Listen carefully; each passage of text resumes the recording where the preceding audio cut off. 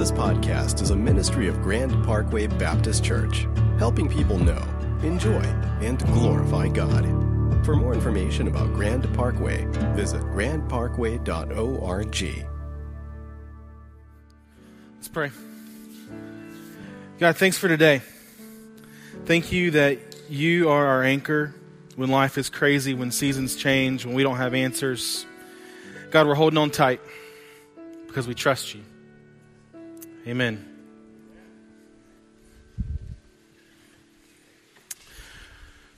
Well, if you've seen the movie The Gladiator, maybe this scene will sound familiar to you. The emperor has returned home to Rome after being victorious in battle. They throw a massive parade in his honor.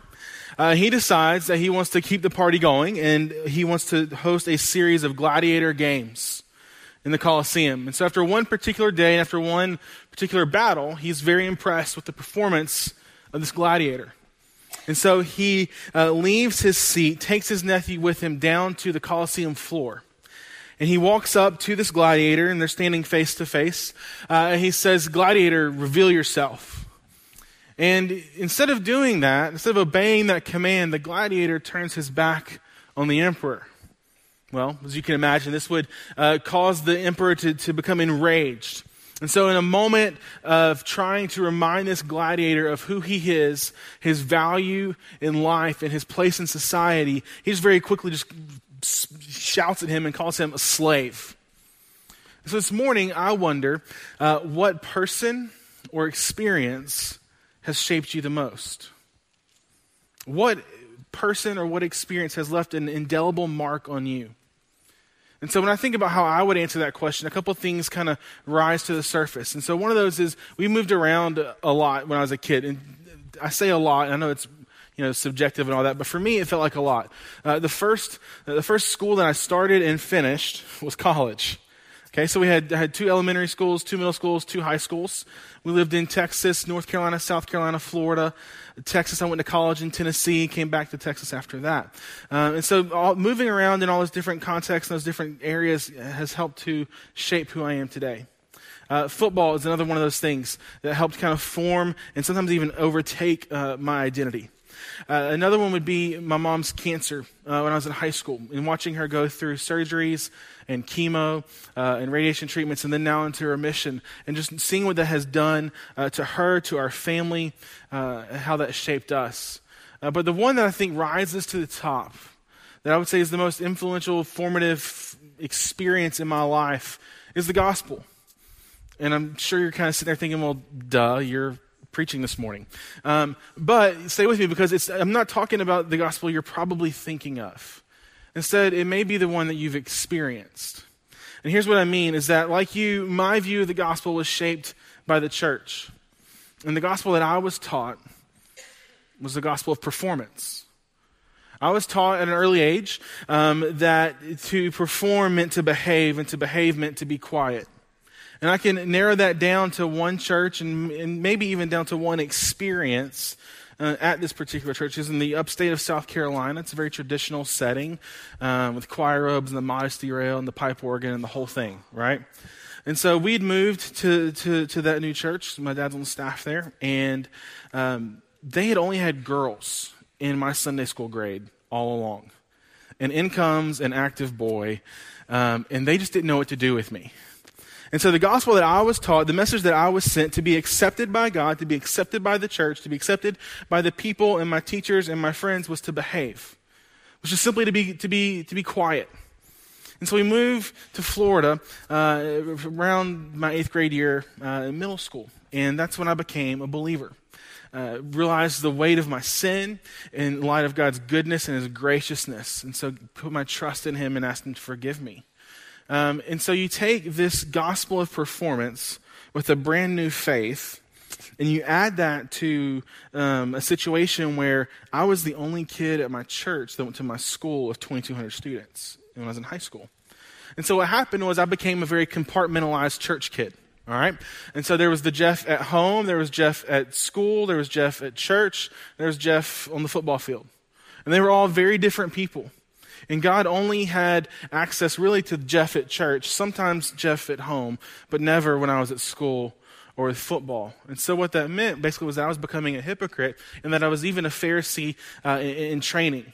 And so maybe you know someone like me, or maybe you are someone like me.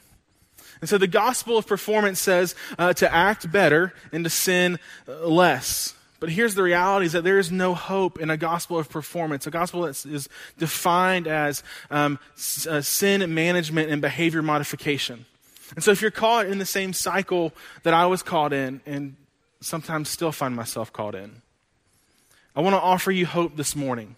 I want to suggest to you that what the gospel says your identity is your true identity. Now, Paul writes a letter to his friends in Ephesus. He lived there for about 2.5 years. At this time, Ephesus was a very busy port city. It was the 4th or 5th largest city in the world in that time. The 4 major roads intersected there, and there was rampant spiritual warfare going on in the city. There was a secret knowledge cult. There was an emperor worship cult. They were obsessed with demons and magic and idolatry and witchcraft and even the Roman goddess Diana. And so this is the audience, this is the context which Paul is writing this letter to believers who are living in this kind of environment. And so this morning, I wonder if that may sound familiar to any of you. Do we live in the 4th or 5th largest city in the country? Is it a major port city? Do we have major roads that intersect? Is there spiritual warfare in our city and in our neighborhoods? And so maybe it's not just the letter to the Ephesians, but maybe today we can call it the letter to the Houstonians, because I believe God has something he wants to say to us this morning. So if you have your Bibles, turn to Ephesians chapter 1. We'll be in verses 3 through 14. Ephesians chapter 1.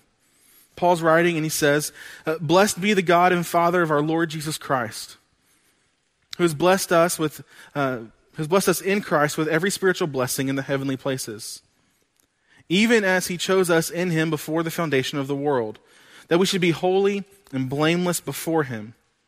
In love, he predestined us for adoption as sons through Jesus Christ, according to the purpose of his will, to the praise of his glorious grace, with which he has blessed us in the beloved. In him we have redemption through his blood, the forgiveness of our trespasses, according to the riches of his grace, which he lavished upon us in all wisdom and insight, making known to us the mystery of his will according to his purpose, which he set forth in Christ, as a plan for the fullness of time, to unite all things in him, things in heaven and things on earth.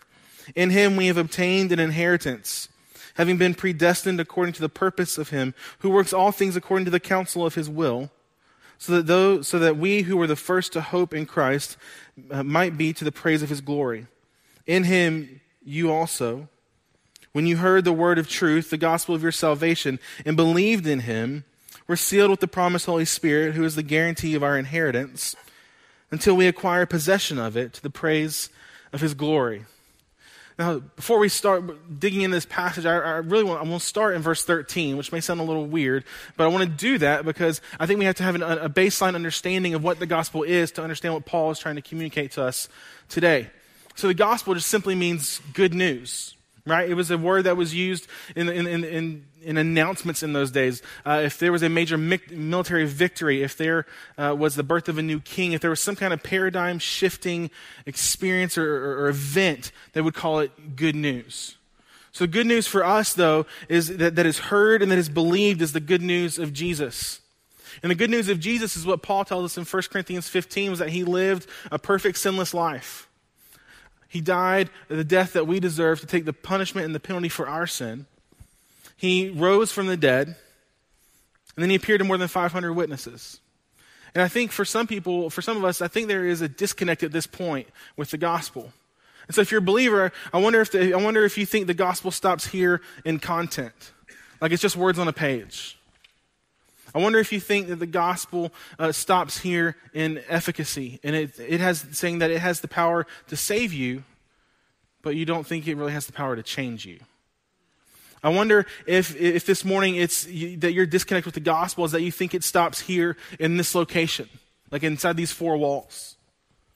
If you're an unbeliever, I wonder if your disconnect is that you think the gospel isn't worth it because it's too big of an ask. Or it's not worth it because there's some habit, some addiction, some relationship, whatever it may be that you're just holding on to tightly, trying to keep control of those reins. Or I wonder if you think the gospel isn't worth it because you just believe it can't be that good. And so now what does the gospel say? Well, Paul tells us in Romans chapter 6, he says, for the wages of sin is death, but the gift of God is eternal life in Christ Jesus our Lord. I want to kind of work our way through that verse, through that sentence. And Paul starts off and says that for the wages of our sin is death, right? And so if you have a job and you do work, you get a wage, right? That wage is the result of your work. You earn a paycheck. So the result of our sin is death. Sin is very simply just open rebellion against God. God wants you to do something, you tell him no. You look him in the eye, you just say, no, I'm not doing that. Right? So the result of our rebellion against God is death. And when the Bible talks about death, it does it in one of two ways. The first one, it talks about a physical death that is the result of sin, right? We know this going back to the garden with Adam and Eve and the fruit and the result that they will no longer live forever. And so now there's a physical death that will occur. We also know that the Bible talks about death in a spiritual sense, in a sense of separation. And we see that even in the garden as well. Because if you remember the story, when Adam and Eve eat the fruit, they suddenly feel naked and ashamed, and they cover themselves and they hide themselves, and God comes looking for them. And God asks them, well, where are you? And why are you ashamed? Why are you naked? Right? How do you know that? And so Adam, instead of admitting his responsibility in it, instead of admitting his sin, instead of changing his behavior, he doesn't do any of that. Instead, he blames God. And it's like the conversation goes something like this, where it's like God asks him, Adam, what happened? And why'd you eat the fruit? And Adam says, God, it's your fault because you gave me Eve and Eve gave me the fruit. And if you'd never given me Eve, I never would have had the fruit in the first place. So it's your fault. And so right there, we see a separation between Adam and Eve and between God and man. Right? Now, the verse continues, which is important because right up to this point, Paul has painted a very bleak picture, very dark picture for us, that the result of our sin is death. But he says one word, three little letters, and simply the word but. And here's the thing is that I think in this passage, in this verse, that word signifies hope is around the corner. That God wasn't surprised. That he has a plan. He has a solution to the problem of sin. He goes on to say that the gift of God is eternal life in Christ Jesus our Lord. Now, we in my family, we love Chick-fil-A. We love us some good Christian chicken, right? If you frequent that establishment as much as we do, other than them knowing you by name and face, you may have an app on your phone from Chick-fil-A. And you can scan that app when you make a purchase and you will receive reward points. Okay? Now, you earn a reward, right? There is an exchange that's made. I give them my money. They give me some weak percentage of points that will eventually add up to earning a milkshake, right? That is a reward. That is not a gift. Chick-fil-A is not gifting me because I'm spending money there, right? A gift is freely given and freely received. And so what Paul is getting at in Romans chapter 6 is just simply that this gift of salvation that we so desperately need, in definition is a gift because we cannot earn or work our way to earn that. We cannot perform at a high enough level to earn that. Right? And so he goes on, and Paul says that it's a gift, and it's in Christ Jesus our Lord. And I think it's interesting that Paul a lot of times gives Jesus three names. Right? And so I think what happens, though, is we love the idea of Jesus the Christ. Because Jesus the Christ is the one who came to earth, lived the life, died the death, took away the penalty for our sins, so we don't have to go to a scary place like hell. Right? We've seen the pictures, we've seen the cartoons, the drawings, all that kind of stuff. It's a scary place, and we don't want to go there. Right? And so we like this idea of Jesus the Christ who comes and saves us from the bad place. I think for a lot of us, I think we have a hard time with Jesus the Lord. Because that means that he's now the boss of our lives. That we have surrendered control, that we have submitted to his authority, and we are now walking obediently with him. All right? So now that we know what the gospel is and says, I want to look at 5 things that in Ephesians chapter 1 that are true because of the gospel. And so what the gospel says your identity is your true identity. So because of the gospel and your faith in Jesus, these things are true. The first one that Paul says is that you are chosen. You're chosen. On the buffet of eternity, God picked you. Just think about that. And of all the choices that God had, he went and chose you for himself. And before the world was made, even before creation, God picked you, not because there's something good or within you, or not because there's something that you offer or bring to the table in this exchange, in this relationship, but simply because of who God is. It's the same word that's used when Jesus talks about choosing the 12 disciples, or in Acts when they choose the first deacons. And so what we know, though, about God's choosing is that there is a mystery there. And that what God chooses doesn't always make sense to us. In 1 Corinthians chapter 1, Paul talks about how God chose the foolish and the weak. Those are not the two people I want on my dodgeball team in middle school. I don't want the weak kid. I don't want the foolish kid. I want the kid who's got the athletic ability and who has a cannon on his shoulder, right? We don't want the weak and the foolish. And so what happens is God oftentimes chooses things that don't make sense to us, and in fact are the opposite of what we would choose. But his choosing is an expression of his grace and his sovereignty and his love. And so because you are chosen, you are made holy and blameless. It's pure, it's clean, it's spotless, it's without sin.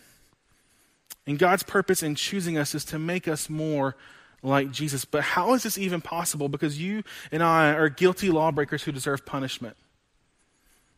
It's because God has come in and declared us not guilty. Because Jesus took our place the moment that we trusted and put our faith in him. That God now thinks of our sin as being forgiven and Jesus' righteousness as belonging to us. So this is the greatest give and take ever, right? Martin Luther calls this the great exchange, because what happens is when we place our faith in Jesus, he takes our sin and we get his righteousness. We get his relationship with God. So you're chosen, you are adopted into God's family. You're simply added to the family. You're added to the family because you belong to Jesus, who is God's son. Adoption says that you were always wanted. And under Roman law, an adopted child had the same and full rights as a biological child. The adopted child was viewed as a completely new person. So much so that all of your past debts and obligations from your previous family or your previous life were erased. They're gone. It sounds familiar to me. But in adoption, there's both a vertical and a horizontal relationship. And so the vertical is that we are now God's child, that we are co-heirs with Christ. The horizontal is that we now have brothers and sisters all around the world. And so we were adopted through Jesus because this pleased God to do so. This is a God-established, God-initiated, God-completed thing. You were also redeemed from slavery to sin. With one word, that word redeem, with one word, Paul connects the Old Testament sacrificial system to the cross and in the gospel, saying that this was God's plan all along. Now, to redeem something is to release it by payment. It paints this picture of freedom from bondage and imprisonment. When I was a kid, we would go to Fuddruckers because the burgers are mediocre, right?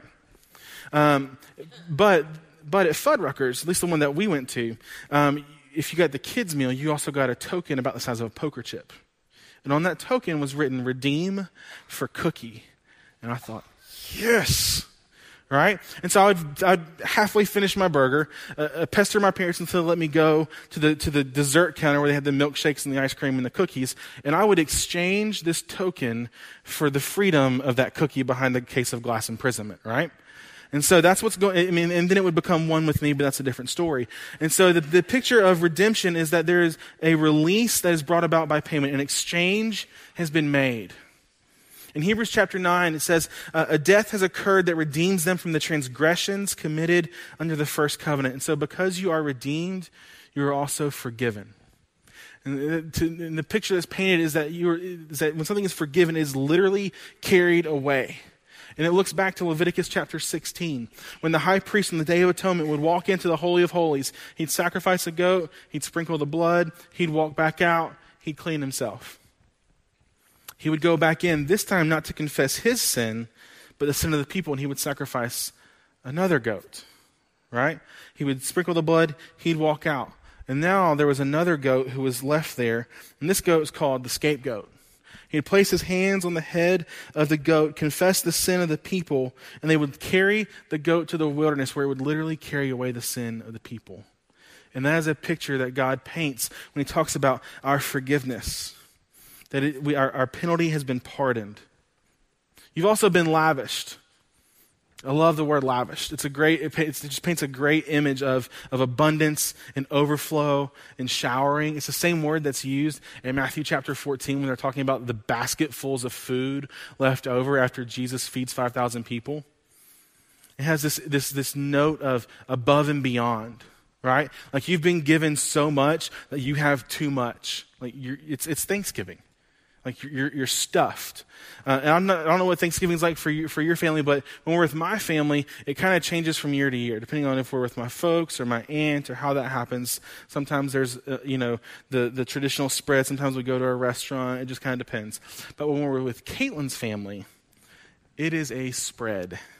And it seems like it just goes on and on and on, because there's usually between 45 and 55 people at that Thanksgiving meal, all right?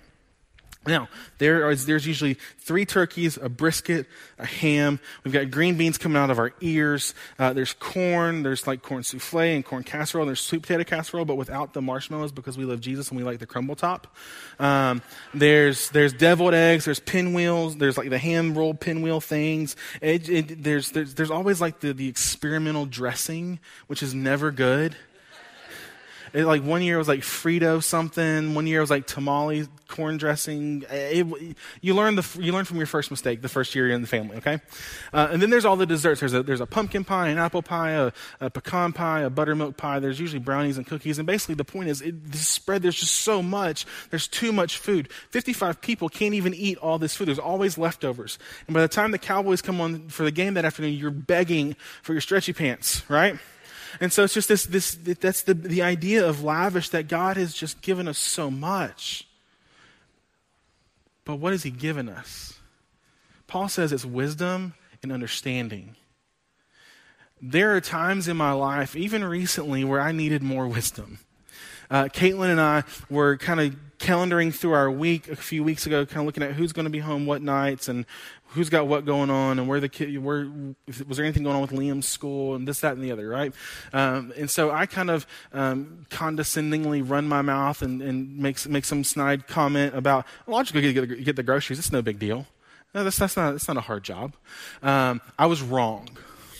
Because I've been to H-E-B a couple times, and I know where the ice cream is, and I know where the beef is, right?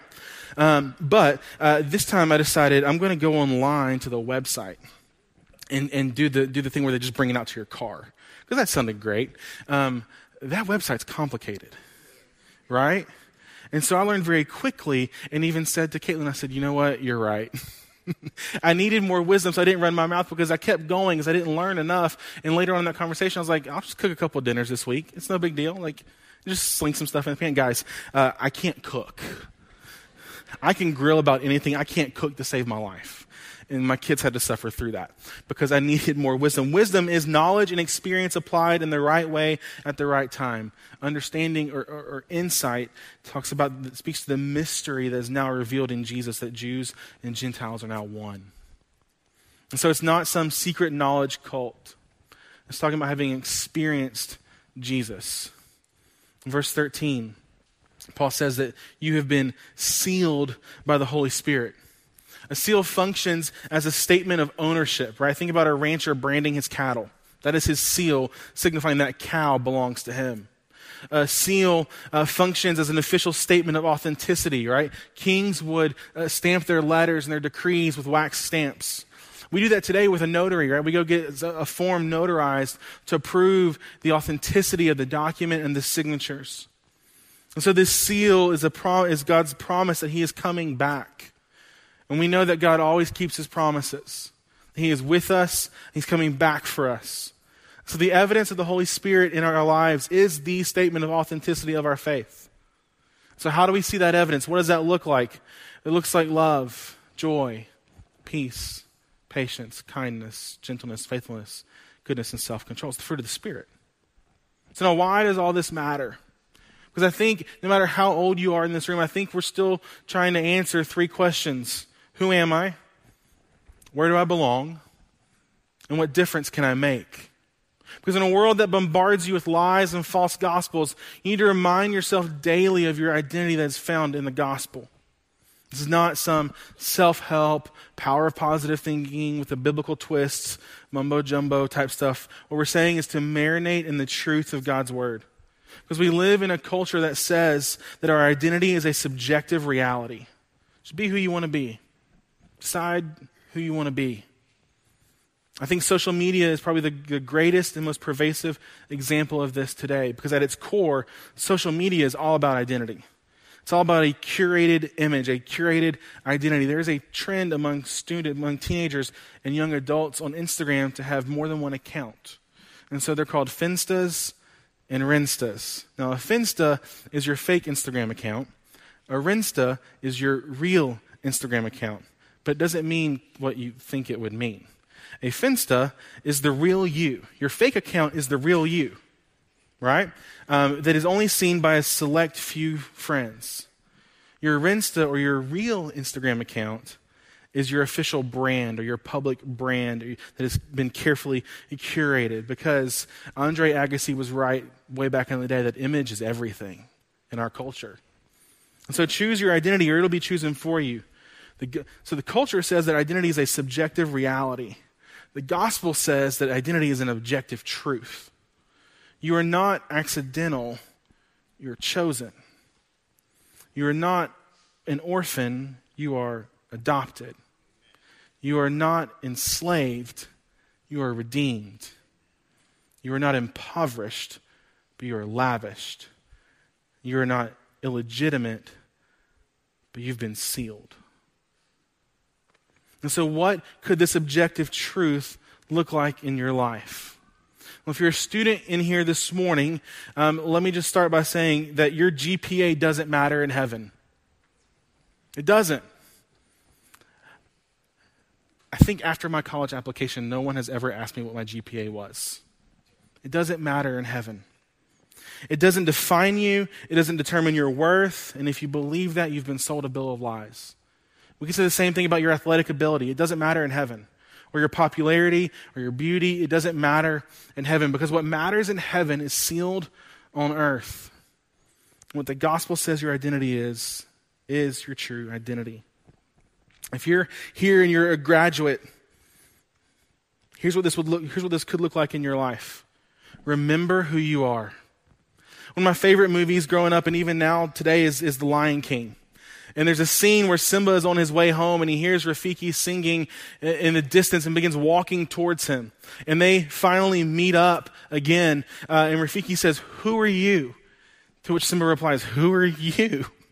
And so Rafiki says, "I know who you are. You are Mufasa's boy." And so they walk over to a small pool and they look down into the water. And Simba sees a reflection. He sees an image in the water. But it's not him. It's not his image. It's his father's. To which Rafiki says, "He lives in you." And then you hear Mufasa's voice and he says, "You have forgotten who you are, and so you have forgotten me. Remember who you are." So graduate, when you go out into the workforce or military or college, there will be people trying to tell you who you are and what you're about. And I'm here this morning to tell you, remember who you are. You are chosen, adopted, redeemed, lavished, and sealed. Because what the gospel says your identity is your true identity. For the adults, I'm not going to leave you out this morning. You don't get away scot-free. You are more than your job. And that's one of the hardest things for me to wrestle with as a pastor. That so much of my value and worth and affection from God is based on my vocation. And that's just not true. It's based on the work that was accomplished on the cross and my faith in Jesus. And so if you are in oil and gas, if you stay at home, if you are retired, you are more than your company or your family's bottom line. Because you too are chosen and adopted, redeemed, lavished, and sealed, who just also happens to be a teacher, an engineer, a manager, a coach, police officer, or whatever it may be. So now let's go back to the movie The Gladiator, because after being called a slave, there's a dramatic pause where the gladiator slowly turns around and takes off his helmet, revealing his identity to the emperor. And he continues by saying that my name is Maximus Decimus Meridius, commander of the armies of the north, general of the Felix legions, loyal servant to the true emperor Marcus Aurelius, father to a murdered son, husband to a murdered wife. And what he does in that moment is he combats the truth he combats the lie of what the emperor spoke over him, that he is a slave, with the truth of his identity. And so here's what this all boils down to, is that when you are attacked with lies from Satan about who you are, combat them with the truth of the gospel. When you hear the lies that begin to speak louder and louder in your ear, that you are not worthy, you are not lovable, grace can never change you, the things we sang about in the song that fear is a liar, you fight that with the gospel, and you do that by preaching the gospel to yourself every day. And that is a lesson that I have learned specifically probably over the last 5 or 6 months. That when those fears and those lies begin to creep in, don't lean into those. Lean into the truth of the gospel. Let's pray.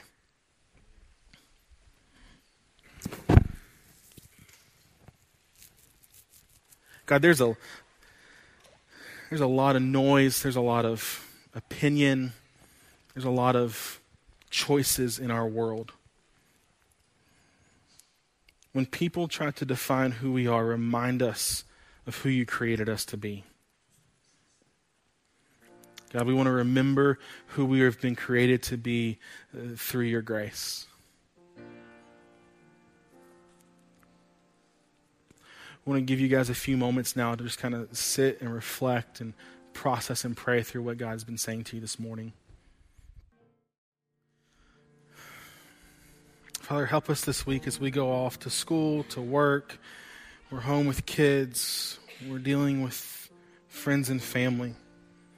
Remind us to preach the gospel and the truth of that over ourselves each day. To remember who we are, to remember who you have created us to be. That you are the one with the authority to speak our true identity over us and into us. Father, help us be obedient. Amen. In just a moment, we'll dismiss, and I'll do that by speaking a blessing over you. But before we do that, I want to share a couple of quick announcements with you.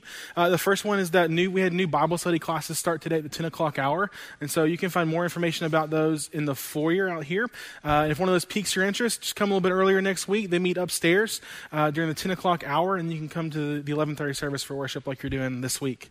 The other thing is we have a plethora of camps this summer. We have Camp ARC for our preschoolers. There's Pine Cove Camp in the city for our elementary age kids. Our bridge students in 5th and 6th grade have a bridge camp, and there's a beach camp for 7th grade through 12th grade. You can find all the information about those and how to sign up online as well. So now if you would please stand and hold your hands out, I'd like to speak a blessing over you this morning. I want to read a short passage to you from Colossians chapter 3. And Paul says, "And let the peace of Christ rule in your hearts, to which indeed you are called in one body, and be thankful. Let the word of Christ dwell in you richly, teaching and admonishing one another in all wisdom, singing psalms and hymns and spiritual songs, with thankfulness in your hearts to God. And whatever you do, in word or deed, do everything in the name of the Lord Jesus, giving thanks to God the Father through him." Amen.